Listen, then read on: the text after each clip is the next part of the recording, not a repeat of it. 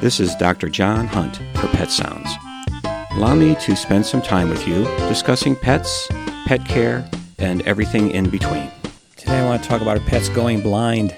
Cats and especially dogs can go blind, just like people. And if you go online, you will be able to get some discussion on causes, but the information is fragmented, incomplete, confusing, too technical, and just plain wrong. I want to review causes of blindness I saw during my years of practice at my hospital in Bucksport. With dogs, the top causes of blindness were from diseases and aging. Nuclear sclerosis was the number one cause of vision impairment in my patients. This is a natural aging process in which the lens in the eye becomes cloudy over time. The lens grows as the dog ages.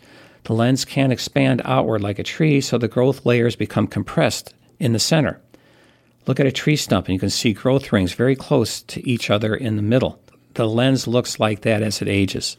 The problem with this is that the compressed rings of lens becomes dense and opaque. To the pet owner, it looks like a cloudy circle in the middle of the eye. In extreme cases, the cloudiness affects the entire lens, which at this point vision is significantly impaired. Human cataracts look very much the same.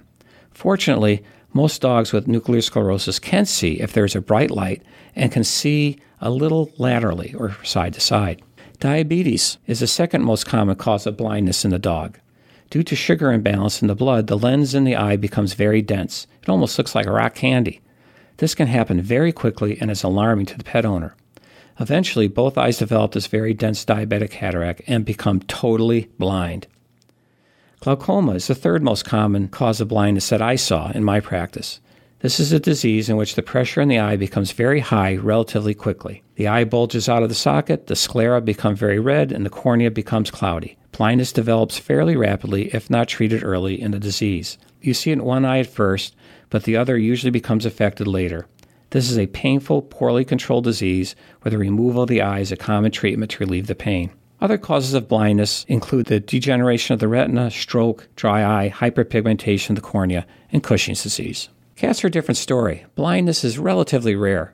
Diabetes usually doesn't cause cataracts, and old cats don't seem to get nuclear sclerosis as often as dogs. I would say the most common cause of blindness in my practice was due to a stroke or brain tumor. An owner will call to tell me their cat is suddenly acting weird, wandering the house, bumping into things, standing in the middle of the room, yowling, or head pressed into a corner. Upon examination, I frequently see fixed, dilated pupils that don't respond to light. No menace reflex, that is, no blinking or shying away from my hand when I wave it close to the face, and when placed on the floor, similar behaviors the owner saw at home. High blood pressure is another common, previously unrecognized cause of blindness. With high blood pressure, the blood vessels in the retina enlarge, causing the retina to detach, causing blindness. It's only been the last 10 years that the significance of blood pressure has been recognized in our pets. Blindness is relatively uncommon, but when it happens, it is devastating for the owner. The pets seem to adjust to their new situation over time. Owners can help by not changing their pet's environment, like moving furniture around. Keeping cats indoors and have a safe fenced-in area for the dog will help owners to continue to enjoy their pets even with this handicap. This is Dr. John Hunt for Pet Sounds on WERU. Thank you for listening. Remember, enjoy your pet and don't forget to give them a hug.